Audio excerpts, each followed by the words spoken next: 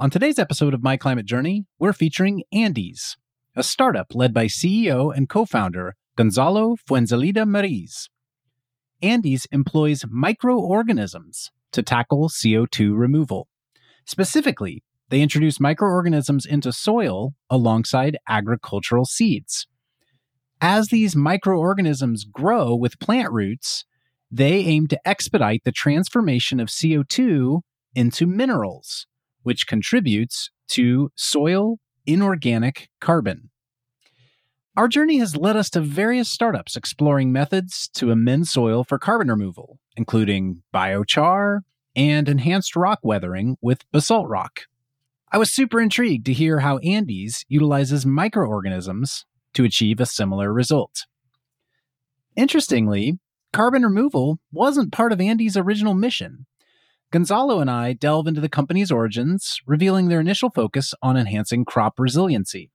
The transition to carbon removal came later.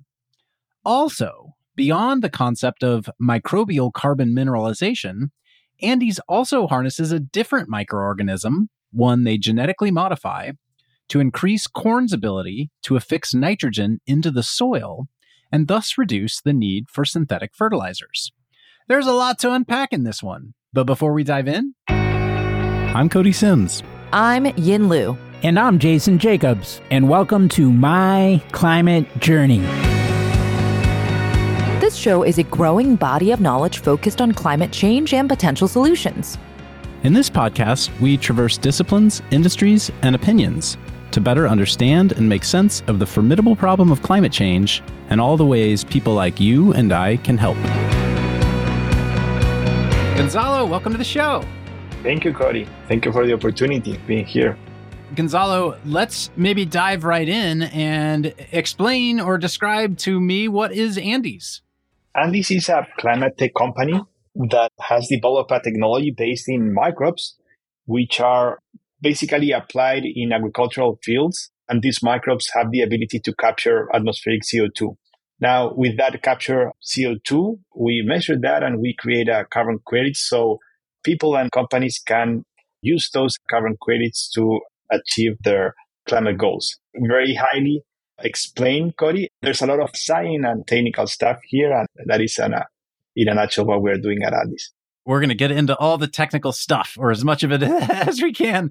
Maybe explain a little bit first, how did you decide to start the company? I mean, it looks like you have started a few companies in the last 5 to 10 years. How did Andes become one of those? As you mentioned, I've been creating companies for the last decade now. My past experience was on investment banking, but I've always had a passion for nature. And my first biotech company was focused on the production of recombinant proteins, growth factors that are used by laboratories worldwide to grow cells. And while I was growing that company very successfully, I met a now very good friend of mine, a renowned scientist from Chile, Bernardo Gonzalez. Bernardo has been studying the interaction of microbes and plants for over 2 decades now.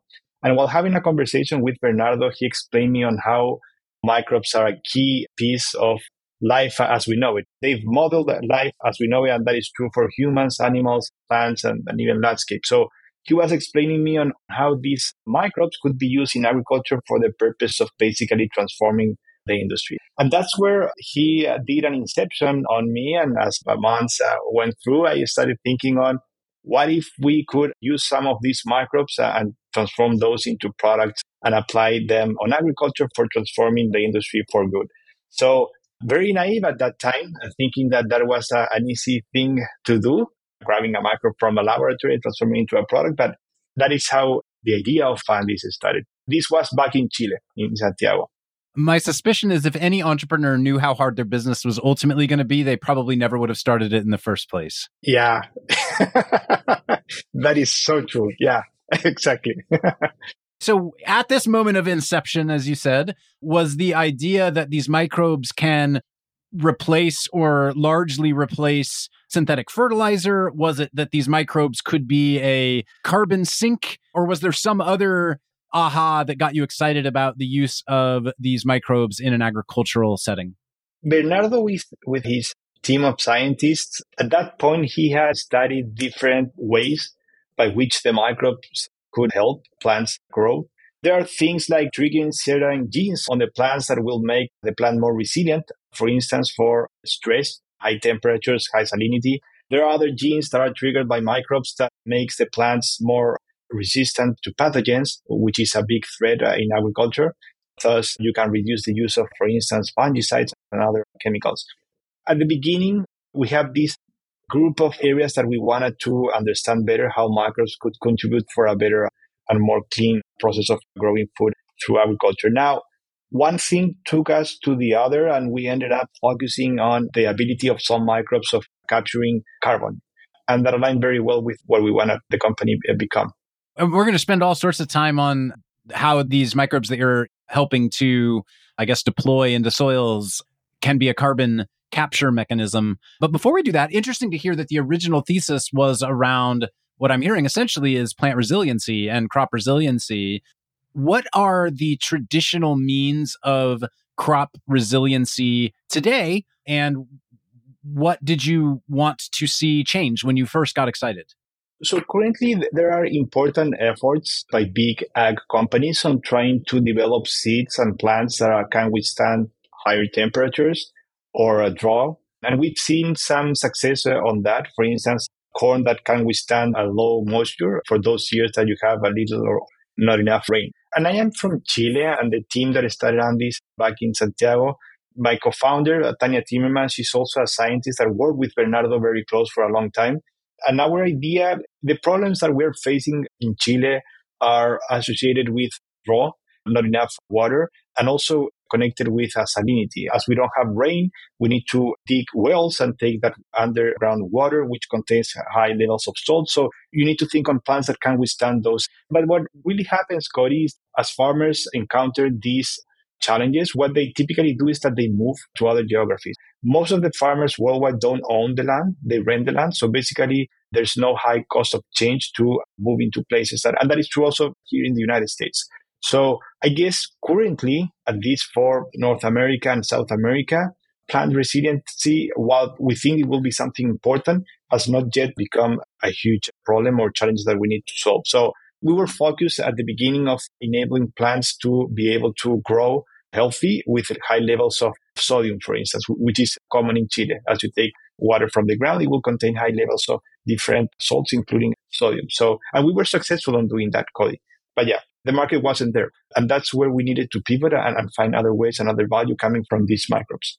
What I'm hearing is these microbes have a symbiotic relationship with the plants underground in that they can help plants live and thrive in soils that are maybe lower in water content than the plant would like and or higher in salinity and salt content that the plant would like. They do this presumably by triggering some kind of root growth or something around the plant that helps the plant thrive in that environment. Regardless of the market not being there, it's interesting to hear where the science came from. Is that correct? You're right, Cody.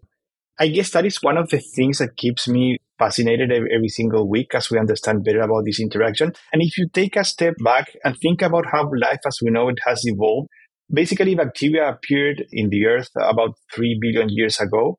And then plants only appeared 700, 800 million years ago, a fraction of that time. And humans, as we know it, probably 1 million years ago, even less for those that are more close to Homo sapiens. So what I'm saying is that all these other species that appear after in Earth were basically developed in harmony with microbes. If we look into our bodies, we have more genetic code for microbes than human. And we have more microbial cells in our body than human cells. So microbes have the ability to affect plants and make different species, including plants or animals or humans, to be able to withstand different environmental conditions.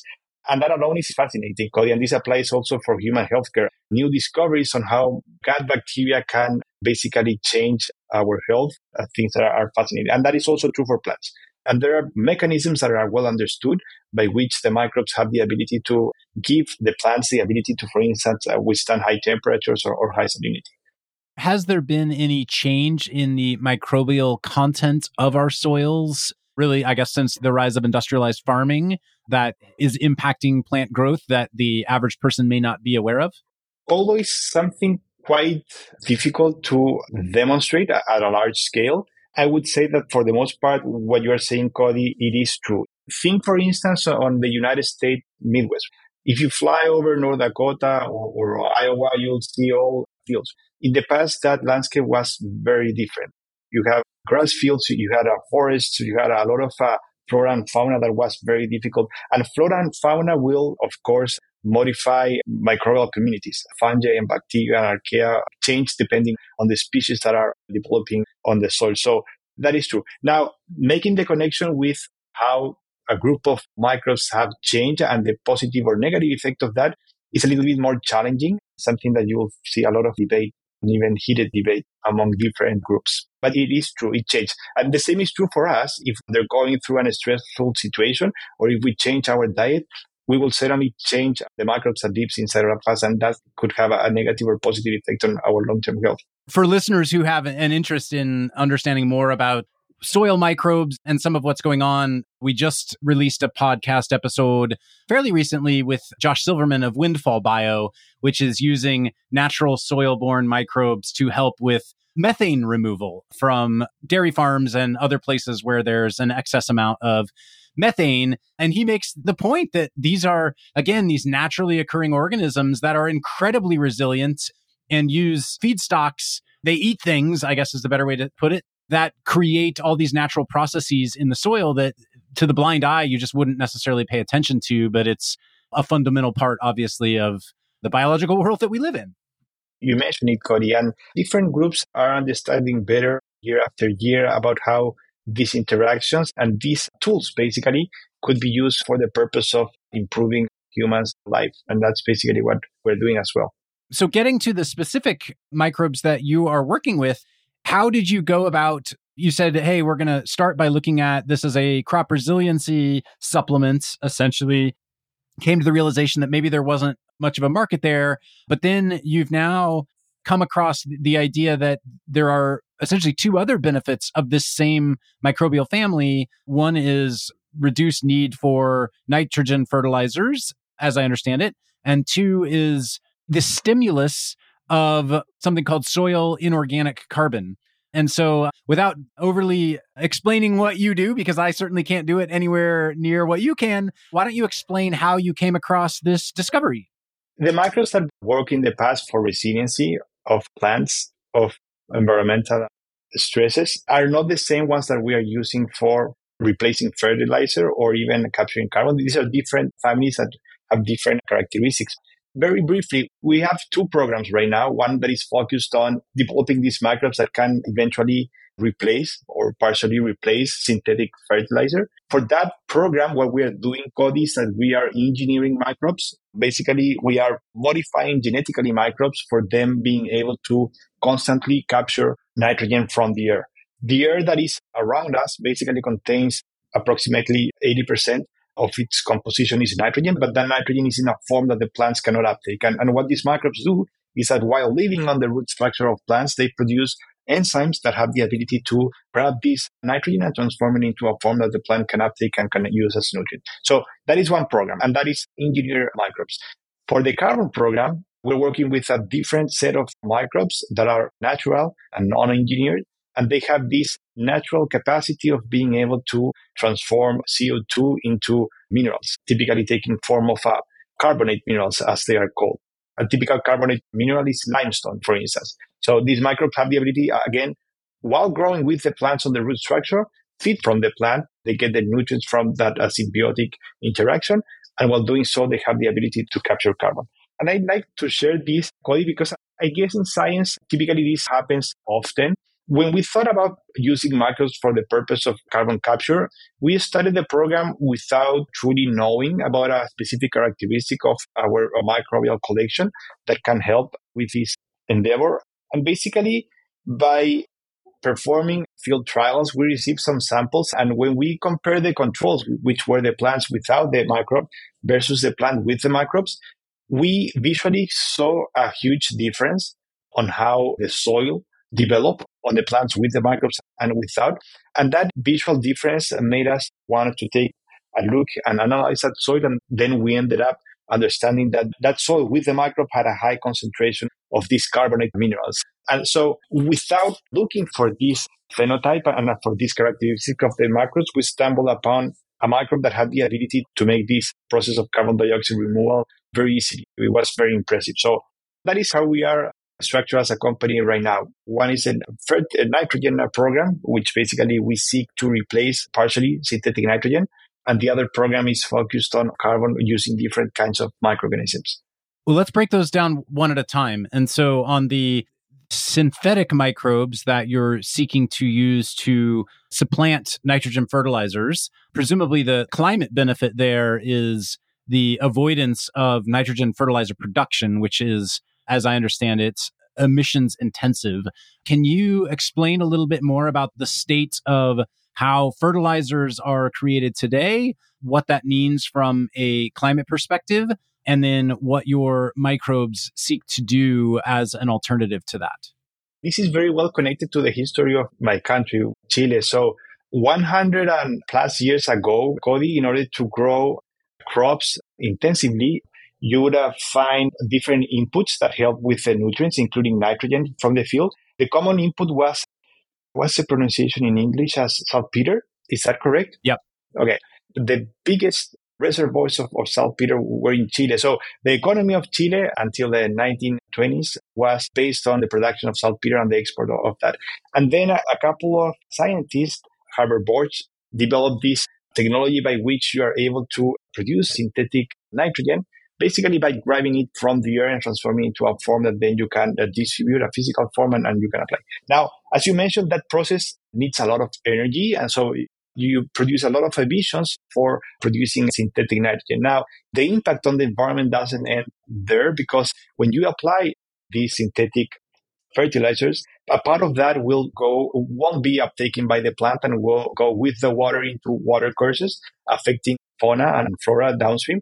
And also another part of that synthetic nitrogen will volatilize as nitric acid, which is a potent greenhouse gas. So there's a lot of problems with synthetic fertilizers, although they are much needed. Now, if you're looking into nature, Cody, there are plants, legumes, such as soybean, that can naturally interact in symbiosis with specific microbes that can provide the nitrogen for the plant in this process of fixing it from the atmosphere and making it available for the plant. Now, that interaction hasn't been replicated for other kinds of crops, such as corn, which is arguably one of the crops that needs a lot of synthetic fertilizer. So as you correctly mentioned, what our focus is being able to develop these microbes that can live on the roots of corn plants. And while doing so, they can provide an important amount of nitrogen captured from the air on a very sustainable way, thus reducing the amount of synthetic nitrogen that needs to be applied into that field and avoiding further emissions and contamination. So not an easy task to do. There are multiple companies that are trying to pursue similar results, but that is in part what we're working at Andes in regards of nitrogen. The goal there would be essentially to turn corn into a nitrogen fixing crop as opposed to a nitrogen consuming crop, I suppose. At least partially, Cody. Trying to think that we will fully replace synthetic nitrogen, I think we're far away from that. But if you can replace 20, 25, even 30%, the impact will be huge. And what's the current global sort of emissions footprint of synthetic nitrogen, roughly? There are different calculations, but overall, the production and use of synthetic fertilizers represent roughly 3% of global emissions. 1 to 2 gigatons per year in ballpark, somewhere in there? That's correct. For the farmer, the value proposition to them is you need to buy these microbes and you need to apply them at certain appropriate times of the year or when you're planting the seeds. And then presumably there's some upfront cost there, but then less cost on the need to continue to purchase and distribute nitrogen fertilizers onto the field. Is that the value equation that you're trying to go to market with? Yeah, although it gets tricky, right, Cody? Because you're competing with a commodity and with well-established companies with distribution network and the capacity to be able to compete on price even. So from a farmer's perspective, it's more difficult to align them with the idea of just replacing synthetic nitrogen because it's bad for the environment. You will need to see that extra benefit in order to foresee these things happening. And there are companies that have done substantial effort on penetrating and being successful. One of those is Pivot Bio. They have a first generation technology and product that has been relatively successful on being able to convince farmers on replacing at least part of their fertilizer needs. So it's not quite easy though, because farmers are businessmen. As you change the input, you want to see that first, that change on the bottom line in order to be able to take the decision of going with one or the other. So how do you start? Is there a target market or target customer farmer that you think is the right initial customer for you to start to prove the science here? There are farmers, of course, that are environmentally conscious and know how harmful synthetic fertilizers can be. I guess, again, all these pioneers like Pivot Bio have paved the role, basically showcasing and making this something at top of mind. Synthetic nitrogen is great for yields, but it has a cost for the environment. The other product that you are developing, you mentioned, is a natural-born microbe, not one that's synthetically altered, and that you're using to actually stimulate the growth of what's called soil inorganic carbon. Explain that more, please. When you look into carbon reservoirs in soil, basically you have two big buckets. One is organic carbon, which is a carbon element containing inorganic compounds. For instance, when a plant is growing, that root structure will contain a lot of carbon. And then when the plant is dead and this organic matter evolves, even the microorganisms that contain carbon will take different forms that can store carbon for a certain amount of time. Hey everyone, I'm Yin, a partner at MCJ Collective, here to take a quick minute to tell you about our MCJ membership community, which was born out of a collective thirst for peer-to-peer learning and doing that goes beyond just listening to the podcast. We started in 2019 and have grown to thousands of members globally. Each week, we're inspired by people who join with different backgrounds and points of view. What we all share is a deep curiosity to learn and a bias to action around ways to accelerate solutions to climate change. Some awesome initiatives have come out of the community. A number of founding teams have met, several nonprofits have been established, and a bunch of hiring has been done. Many early-stage investments have been made, as well as ongoing events and programming, like monthly Women in Climate meetups, idea jam sessions for early-stage founders, climate book club, art workshops, and more. Whether you've been in the climate space for a while or just embarking on your journey, having a community to support you is important. If you want to learn more, head over to mcjcollective.com and click on the Members tab at the top. Thanks, and enjoy the rest of the show. Even getting away from crop growing, when we talk about forestry credits, for example, for the most part, we're talking about the soil organic carbon, which is essentially the growth of the root structure under the ground of a forest, yes? Yes. When you look into a tree, that wood contains a compound that is called lignin that is rich in carbon. So all that is organic carbon. And organic carbon is much needed for the long-term health of the whole ecosystem in a field. Now, it comes with the challenge of durability. The problem with organic carbon is that if we think that the temperature of the world will continue rising, you'll have more activity of microbes in those soils, and those microbes will start using at some point that organic carbon and decomposing that and releasing back the CO2 into the environment. So when you think about regenerative agriculture, basically it's a strategy of changing practices on the field in order to have a positive effect on the buildup of that organic carbon in the soil. Again, much needed. That is something that we should all push for because of the long-term health of plants and soil. But when you think about a tool for tackling climate change, I guess our view is that you need to focus on those pathways and those forms of carbon that can have a high permanence or a high durability, understood by long times that we, with a high certainty, can predict that the carbon will stay captured. And then is when you look into the second bucket in the soil, which is the inorganic carbon. So Gonzalo, before we go there, so if I understand that organic carbon, all great, needs to be there, incredibly important. Challenge with it is, of course, if you change your agricultural practices, when you till up your land or pull the roots out of the soil or otherwise distress the soil, presumably the permanency of that is essentially gone to zero. Yes? It can, yeah. If you start moving that soil around, for instance, a farm that has a high content of organic carbon, then a company wants to develop houses and start moving the soil around, that organic carbon gets exposed to the environment.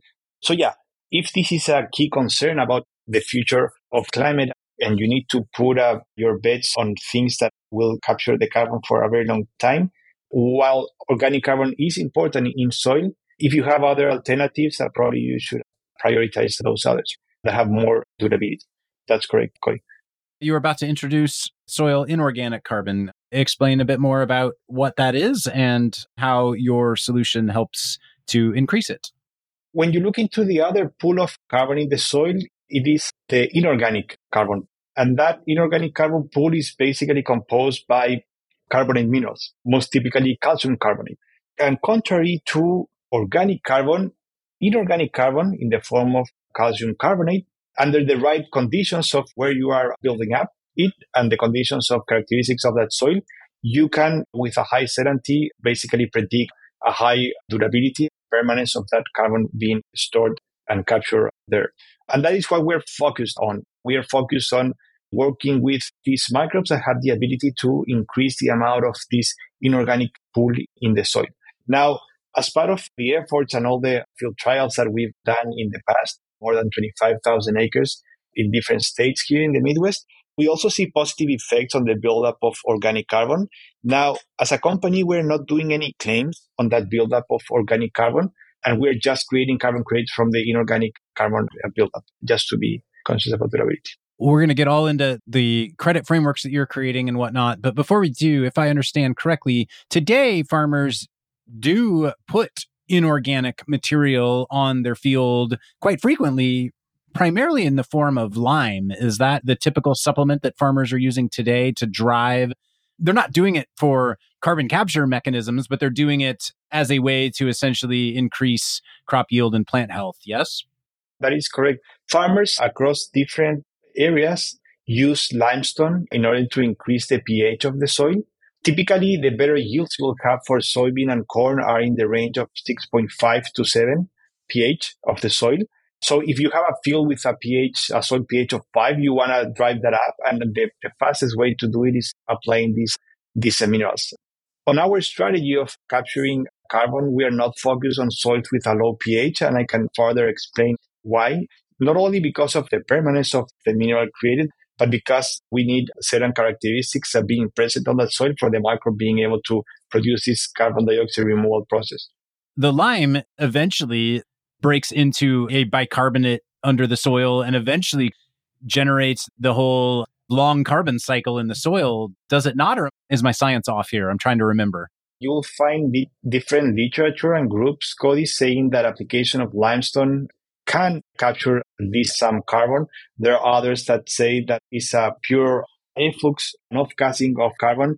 And in order to be able to correctly answer that, you need to understand the kinds of acids that are present on that soil.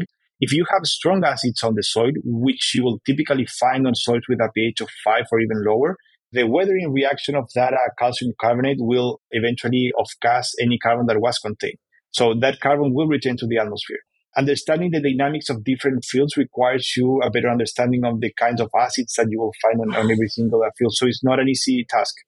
I guess lime is already naturally somewhat carbon absorbed because it comes from the bottom of the ocean where it has been long absorbing carbon, whereas it's basalt rock that is often used in enhanced rock weathering applications today as another means of trying to trigger the increase of soil inorganic carbon. Yes?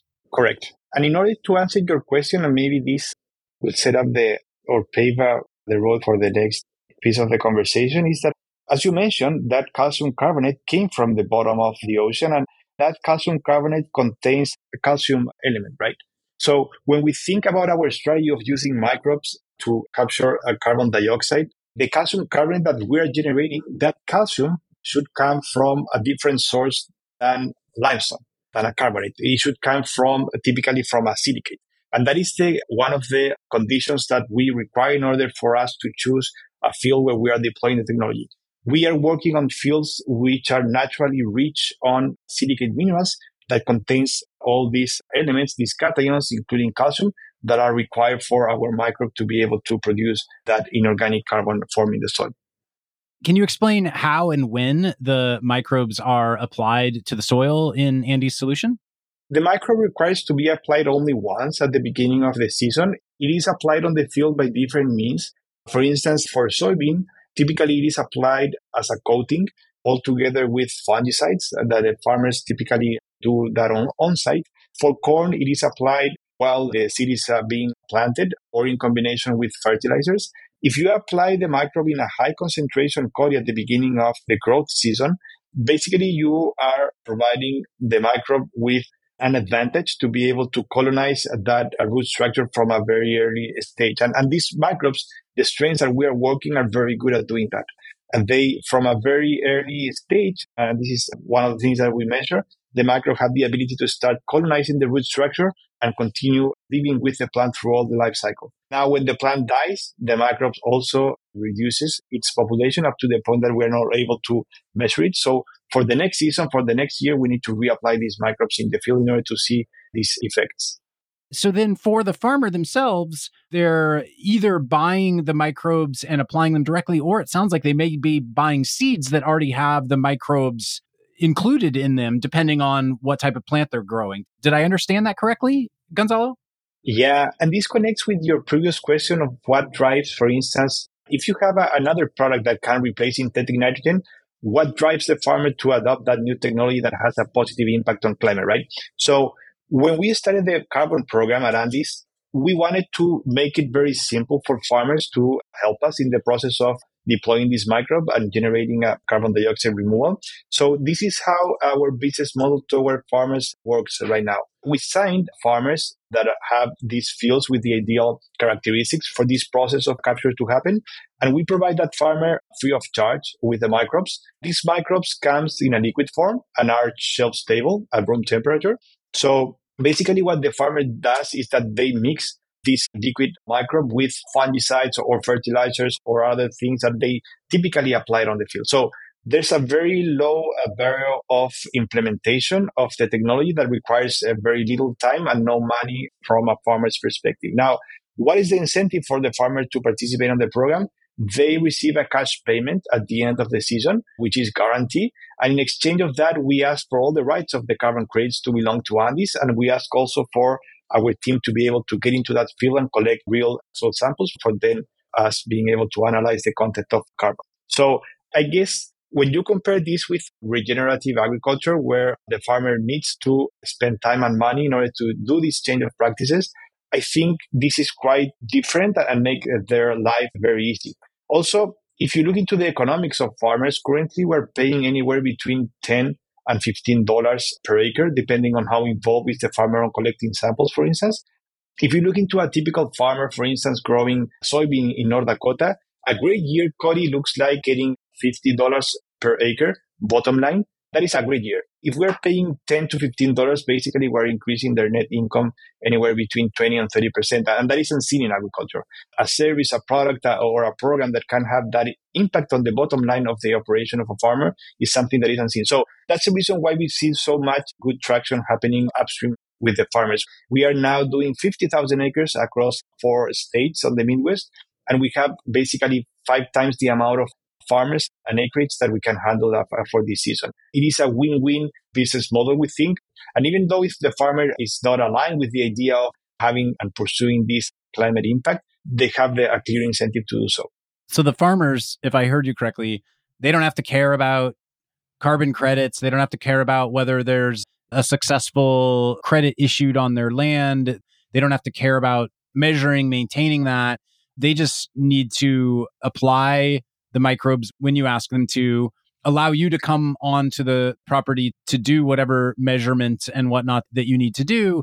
You own the carbon credits and you're just giving them a cash payment for basically the privilege of being able to do all of this on their land. Am I understanding that correctly? That is correct, Cody. The impact on that farmer and family, economically speaking, is huge here in the United States. Now, we have to think of what we are doing, Cody, as a dual impact project. We have the climate impact, but we also have that social impact.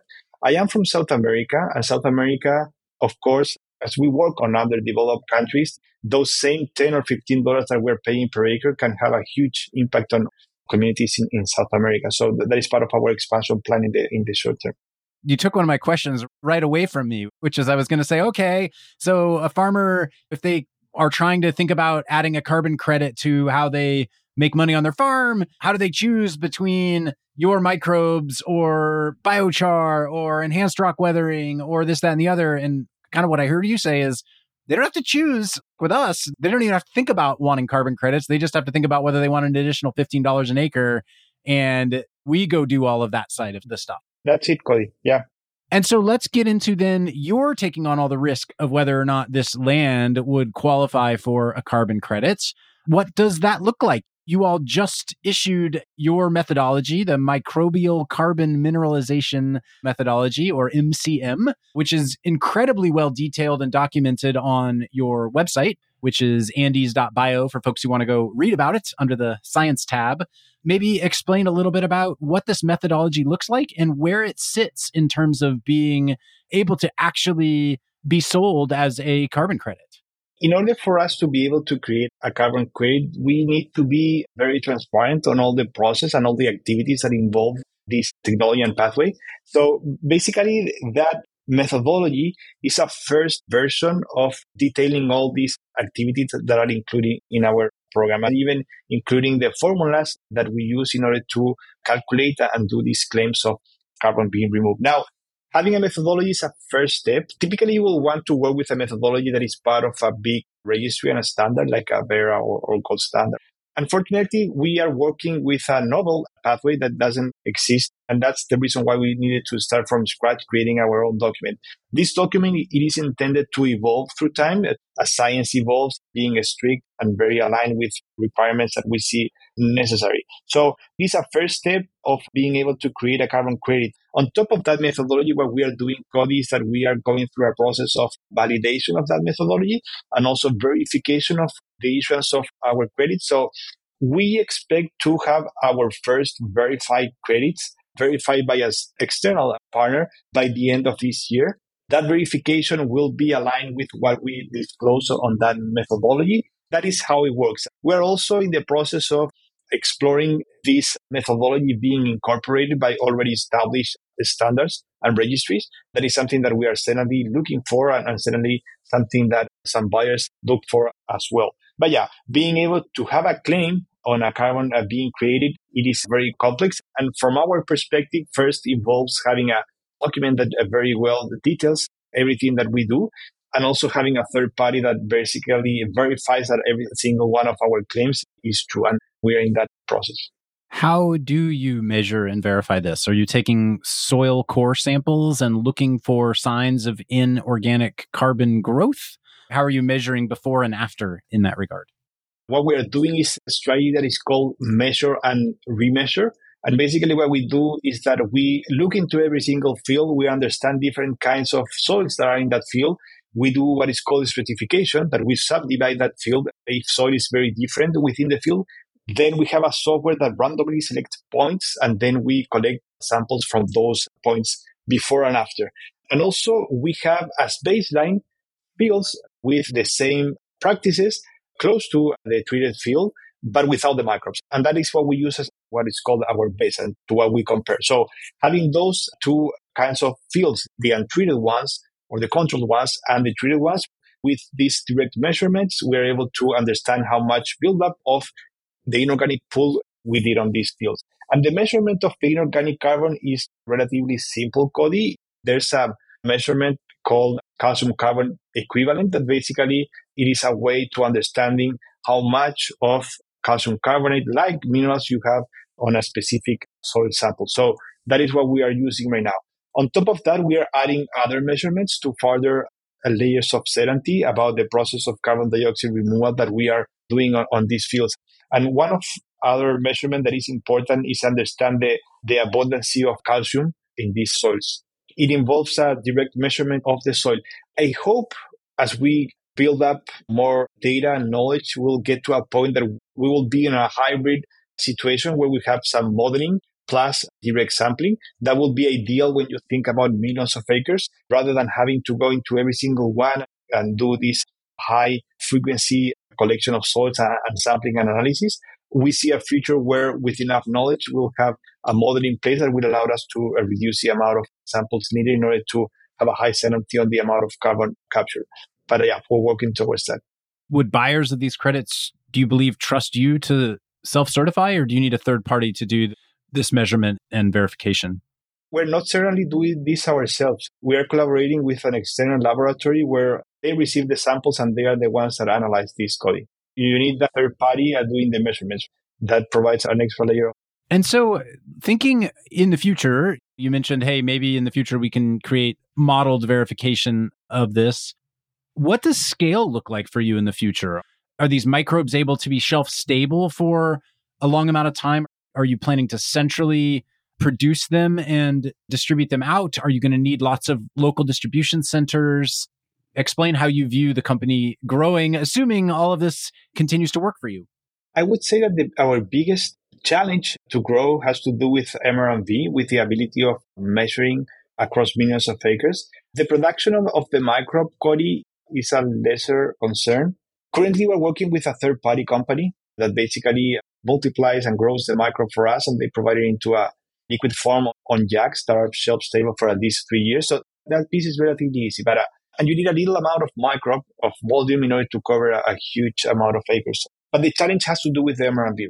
What we're doing right now, we are covering 50,000 acres. That sounds like a lot, but it's doable by our team. When you think about billions of acres, and if you want to be 50 million acres, how do you deal with that? Are you thinking of a company with 20,000 people that are just going into all fields? And that's where it's so important to think about those technologies that will allow us, Cody, to be able to reduce the amount of time spent on the field. There are some cool technologies around there. I don't know if you're familiar with a company that is called Yardstick. They have this technology that basically you can take into the field and you can do an in situ measurement of the amount of organic carbon. They are focused on organic carbon, but the same principles of that technology could apply for measuring the inorganic pool. Our venture funds at MCJ, we're proud investors in Yardstick. We know Chris very well. I love the company and the technology is very cool, and we look forward to collaborate with those kind of technologies. That is the biggest challenge for us when we think about scaling, actually. And then as you think about scaling, you all have relatively recently announced your Series A of financing. Maybe explain a bit about how you have financed the company to date and how you think the company will need to attract additional financing to grow in the future, whether in the form of venture capital or in the form of other forms of debt financing. One thing that comes to mind is it's not like you need to build a bunch of big factories or anything to produce what you need to do. So I would think you're a relatively capital light solution to carbon removal, which is actually, frankly, kind of unique and interesting. Yeah, I agree with that. Unless we want to have our own installed capacity of bioreactors in the future, that it might become true. The capital needed for expanding is quite modest, Cody. You're right. So far, we've raised roughly $38 million for Andes. We've been very lucky to attract great investors. Our first investors were VCs from Chile and family offices from Chile. One of the reasons why we moved to the United States was because we could then connect with bigger investors that have joined the company since then. Among our investors, we have Yamaha, we have Bayer, we have Cargill, KDT Ventures, the first investors here in the United States, Will Borelli's a family-owned input company. Very lucky to have brought all of those investors aboard. When we think about moving forward, that is something that we're currently looking into. It's either continue raising money against equity or looking into financing the expansion. And there's quite an appetite from several groups to fund through debt project developers as Andy. So we will see on the upcoming months what is the path that we end up taking. I wouldn't be surprised that many companies, and not only for Andes, they will find debt as a way to move forward and expand. Of course, that is connected with the capital needs. As you mentioned initially, for us, less of a concern. So debt might be the way to go. Gonzalo, for folks listening who are interested in what you are doing, whether that's people looking for their next career chapter or whether it's people who want to get in touch about potential business opportunities, what are you looking for help with right now? Typically, when you see startups being created, they are spin-offs from from projects that have been around for years, and a lot of money have been put on that. We were kind of different because we started with a technology that was very immature, and then we did the science within the company. I would recommend to anybody wanting to start a startup company, it is easy if you come with a technology that is already well developed. Now, I love that connection with basic science. And we are internally at Andes connecting with institutes and universities that have some ideas on things that could be done. And we are starting active projects with, among others, Lawrence Livermore National Laboratory. Those are fresh ideas that connects climate and biology, specifically microbes, are things that we are truly interested on further collaborating. And for me, at a personal level, it is fascinating because of all that we've shared. I think there's a huge opportunity in that intersection between climate tech and biology, specifically microbes. So there are a lot of fascinating ideas and concepts that can develop there. My big takeaway is that you're applying many of the principles we've heard about in nature-based solutions and applying it really to agriculture in some new and unique ways to help farmers produce more resilient crops and hopefully at the same time also create a lower carbon way of growing food for a continuing growing planet. That is our mission, Cody. Gonzalo, thank you. Thank you, Cody. Thanks again for joining us on the My Climate Journey podcast.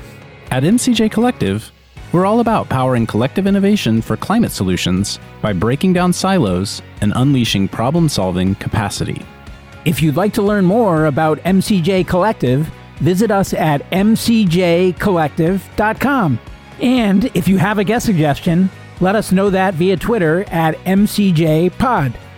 For weekly climate op-eds, jobs, community events, and investment announcements from our MCJ Venture Funds, be sure to subscribe to our newsletter on our website. Thanks, and see you next episode.